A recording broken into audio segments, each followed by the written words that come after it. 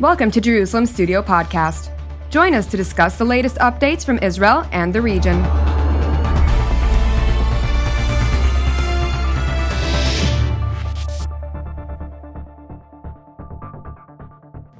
Shalom and welcome to Jerusalem Studio. The ancient Romans called it Mare Nostrum, or RC, but since their empire fell, the Mediterranean has been either in contention between maritime powers or peaceful. As of late, its waters are not still. A storm is brewing out of its northeastern corner, threatening to escalate from crisis to hostilities. Turkey, which under President Recep Tayyip Erdogan has adopted a distinct nationalistic and Islamist line, is at odds not only with Greece, Cyprus, Egypt, and Israel, but has now taken on France with a personal focus on President Emmanuel Macron. To analyze the latest developments in the Eastern Mediterranean, we're joined from Central Israel by Dr. Eran Lerman, who is the Vice President of the Jerusalem Institute for Strategy and Security and a lecturer at Shalem College in Jerusalem. Welcome. Thank you. Also joining us from Central Israel is Dr. Joshua Krasna, who is a fellow at the Jerusalem Institute for Strategy and Security and a lecturer on Mideast security at NYU in New York. Welcome. Nice to be here. And also joining us here in the studio is our TV7 analyst, Mr. Amir Oren. Give us a broader explanation on the latest developments pertaining to this topic. So it's quite a strange phenomenon because you have, on the one hand, a set of ever more peaceful countries trying to join, to form alliances, both economic resource sharing and exploitation, as well as political. For instance, the Israeli Minister of Regional Cooperation, a ministry which didn't have a lot to do over the last several years, originally set up by Shimon Peres, now all of a sudden has a lot to do. And this minister went to Athens on Monday and signed an agreement with his Greek counterpart to set up an economic conference next March. And the partners, those taking part in the conference, will be Greece, Cyprus, Israel, and the United Arab Emirates and Bahrain, because of the newly established relations and the cooperation and development, which are, of course, part of the potential. So this is one part. The other part is Turkey, which is always picking a fight with someone. It was not content with its own role in its own quite large corner of both Europe and Asia. It has ventured out to Libya.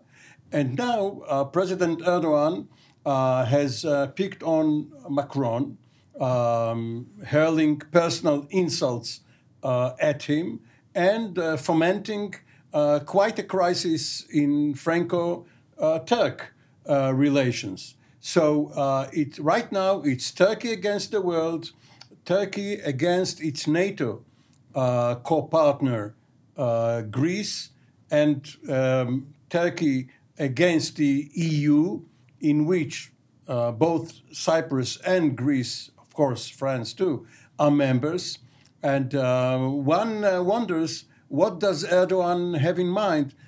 Is it all because of the domestic problems, especially the economic ones, or does he have any ulterior motive in addition? Indeed. A note about what you said initially about the agreement between Greece and Israeli Minister for Regional Development, Minister Ophir Akunis.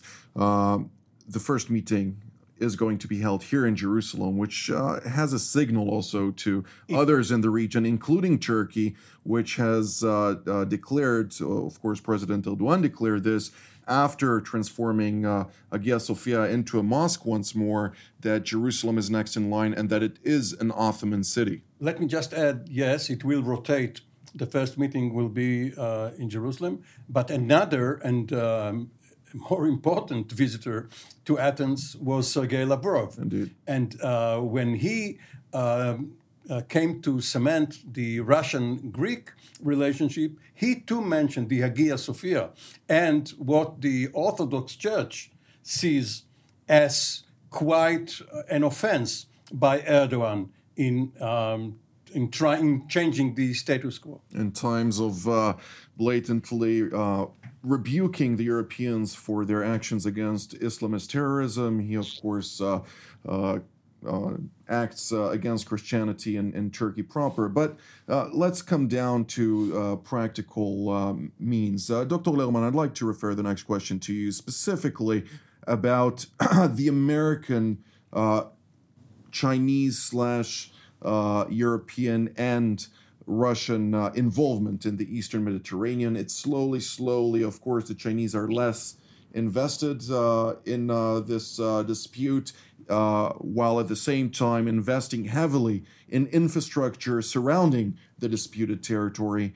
How do you see this regional dispute or tensions actually impact the superpower rivalries, which are projected now more in East Asia and the area of that sector of operations, but still is starting to take hold also in areas adjacent to Israel? Well, right now the connection is still tenuous for a simple reason. The Chinese may have money to spend on projects related to the BRI, the Belt and Road Initiative, that one arm of which, the maritime Silk Road, would actually reach through the Suez Canal to the Eastern Mediterranean and up the Adriatic coast to destinations in Europe via, for example, the port of Trieste, in which they've invested, the port of Piraeus in Greece, which is very much by now a Chinese project, and projects in Israel as well. But they have no capacity to support this with a strategic presence, with a military presence.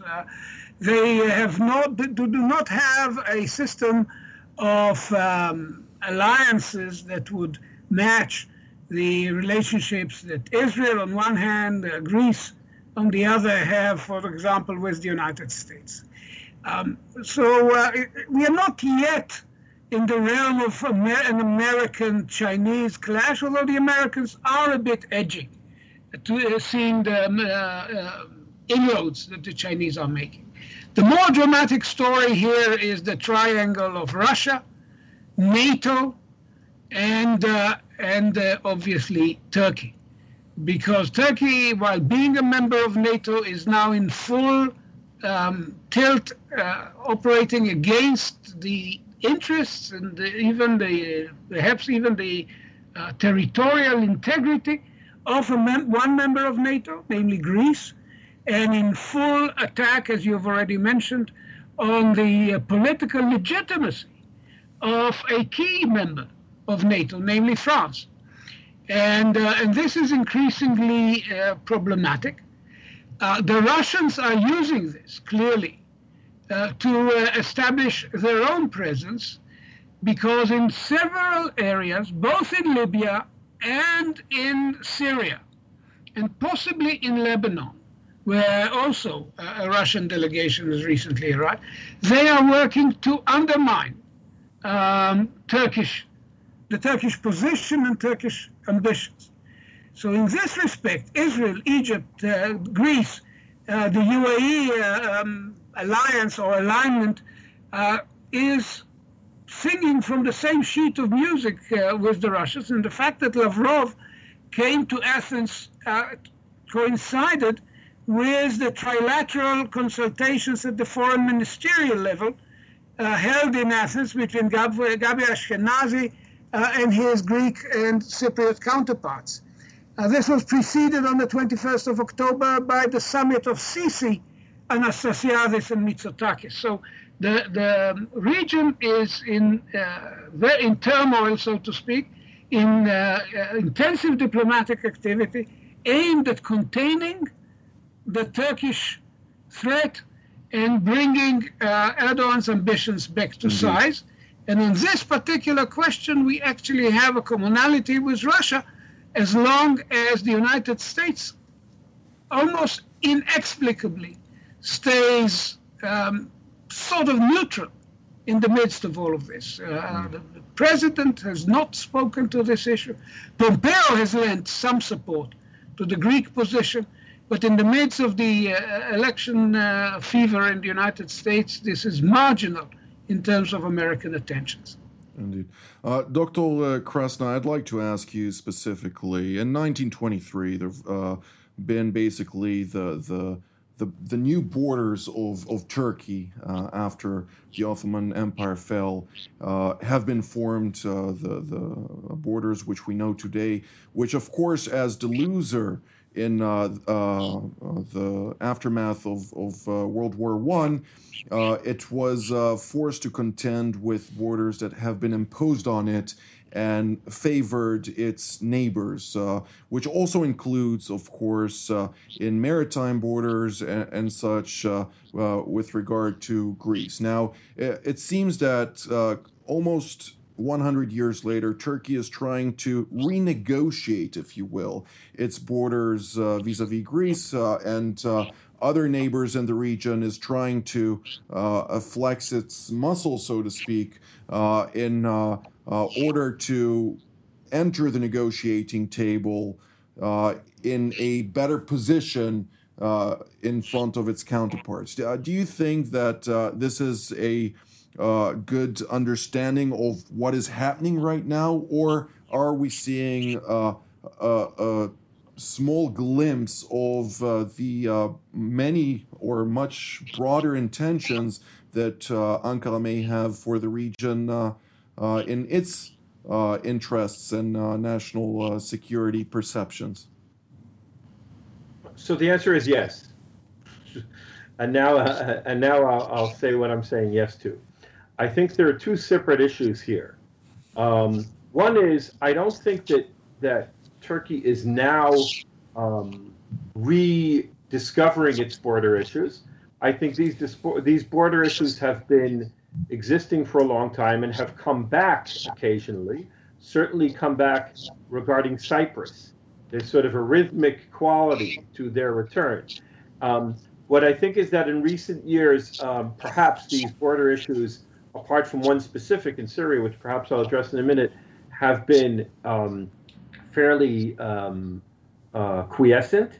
And I think that in the past 10 years, since the discovering of gas in the Eastern Mediterranean, and especially since Cyprus has began exploring and discovering gas, I think that these issues have come back to the fore. In other words, they always had. These issues have always existed between them and Greece.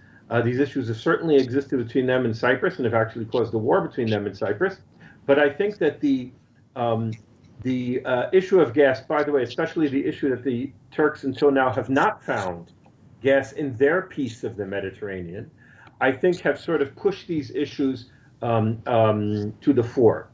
Now, this is accompanied by a more general, let's say, adventurist and activist foreign and national security policy by Turkey in the past few years. And as I say, you see it in Syria. You see it, as we said, in the Eastern Mediterranean. And you see even Turkey trying to achieve out-of-area influence, right, in areas that are quite far. They are part of perhaps of the Ottoman Empire, but quite far. Places like Turkey, places like the Horn of Africa. So I think that there's as I said, a combination here of, as you say, the historical issues which have now become more relevant because of the crisis with Cyprus and Cyprus, as well as a more general adventurist policy which Erdogan has been pursuing, certainly since he caused the political reform that has given him more concentrated presidential power, and especially since 2016, when he survived what he views, and apparently truly views, as a Western attempt to bring him down. So He's become more aggressive towards the rest. He's become more aggressive regionally in general, and he has become specifically on the gas and Eastern Mediterranean issues more active because he thinks that maybe Turkish national interests are threatened here. Indeed. Mr. Oren, give us a little bit of a deeper understanding. To what degree is Israel involved in this whole story? And is Turkey right now in a position of strength or in a position of weakness, considering everything that it's currently in play? Well, both Dr. Lerman and Dr. Krasna have been in government in the 1990s, when after the end of the Cold War, after the first Iraq War, after Oslo, Turkey became one of Israel's best strategic partners, along with Jordan. And all of a sudden, in late 2002 or early 2003, this was reversed by the rise of the AK party and by the person of Erdogan. And if one looks around the global map, what you see now is that there are only 3 veteran world leaders. Putin is the most senior one. He has been in power for 20 years. Merkel is also a veteran. And in between them, you have Erdogan.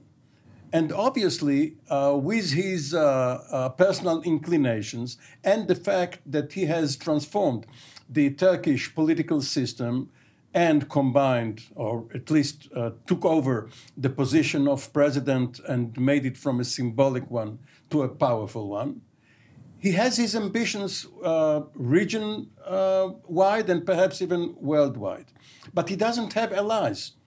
Who is going with Erdogan to these fights? Qatar, Hamas, who else?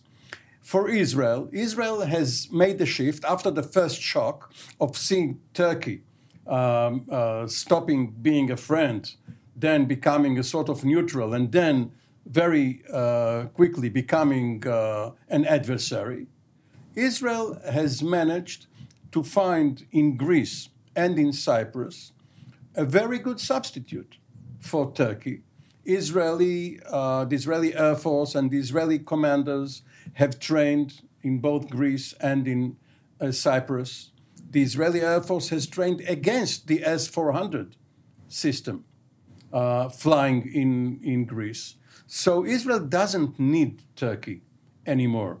And if Turkey, under some new management, were to ask for Israel's favors again, surely it can be arranged. Dr. Lerman, your perception on this? Look, we have to go back to the years of the Ataturk or Kemalist perception in Turkey. That the borders of 1923 were finite. And this is what Ataturk commanded his officers to obey and observe. Of course, Amir is right. We were part of government and visiting military headquarters in Ankara. These things were set in stone. And now we have a government and a leadership that has dropped the last pretense and is openly espousing the symbolism and the messages of Ottomanism, and therefore signals that Turkey may have openly expansionist intentions in the Aegean, towards Cyprus, in the act of opening Varosha to visitors, but basically signaling that it does not obey by the existing dispensation in Cyprus, essentially occupying and resettling parts of Syria. And of course, to the list of allies that you mentioned, we should add Fayez Sarraj in Western Libya. However, on the other side of the ledger, the indications are that Erdogan is not of unlimited powers. This is not a regional Superman.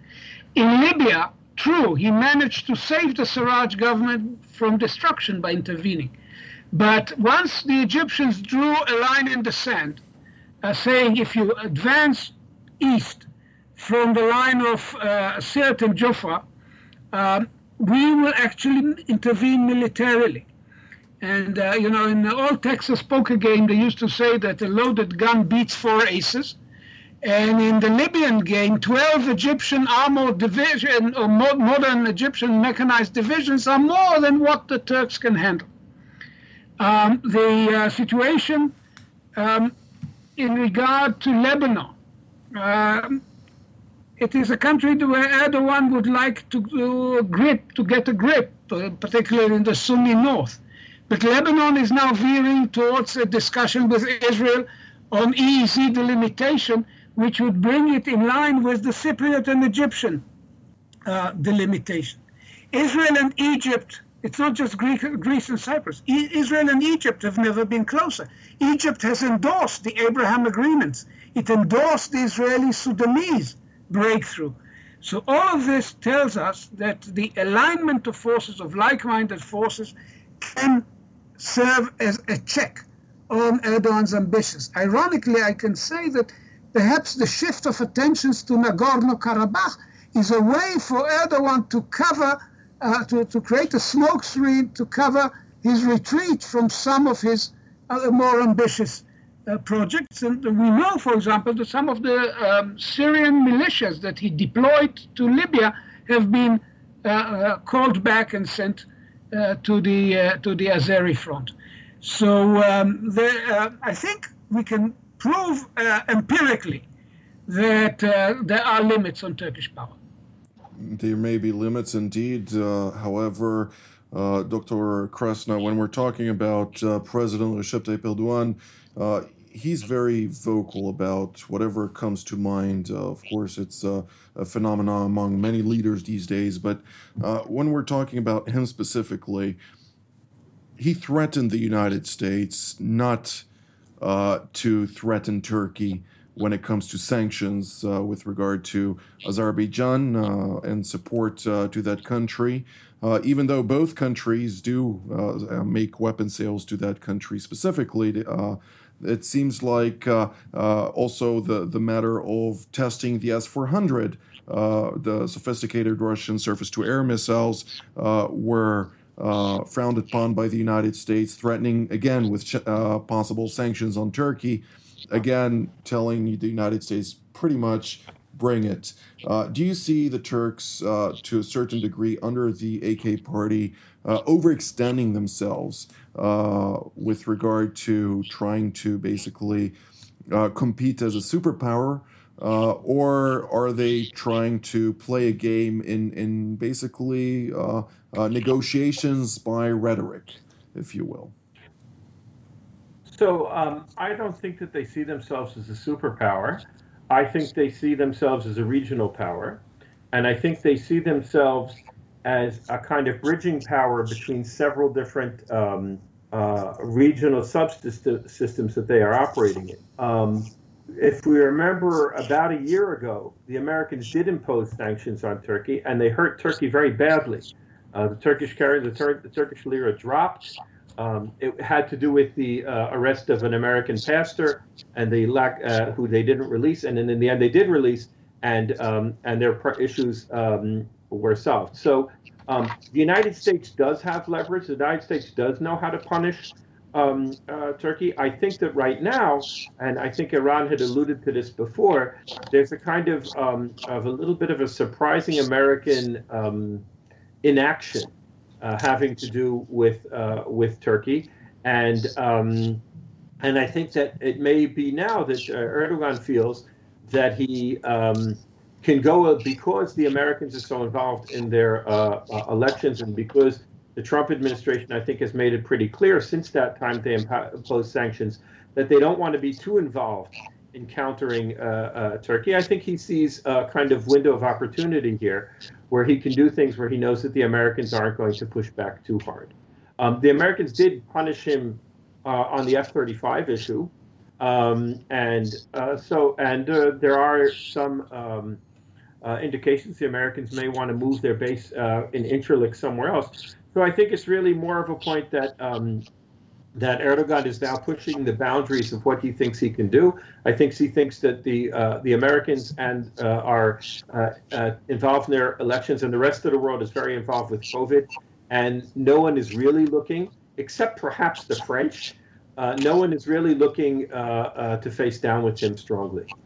Indeed. Well, the French are looking. Bring up a far-fetched scenario. We have seen the small Syria group.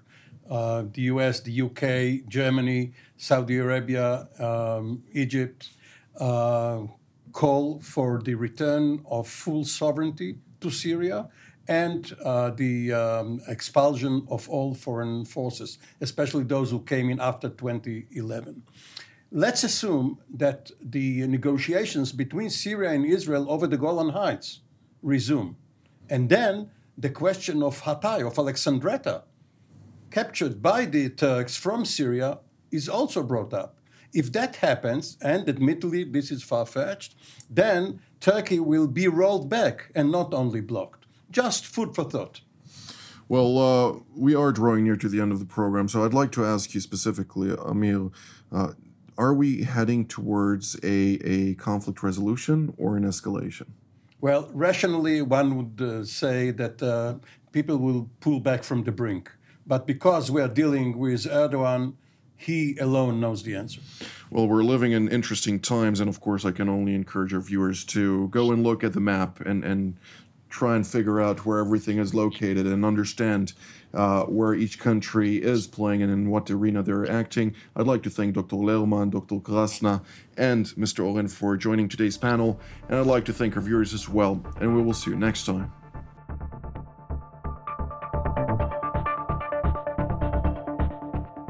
Thank you for joining us in another Jerusalem Studio podcast. For more content on Israel and its region, we invite you to visit our website at tv7israelnews.com and follow us on social media.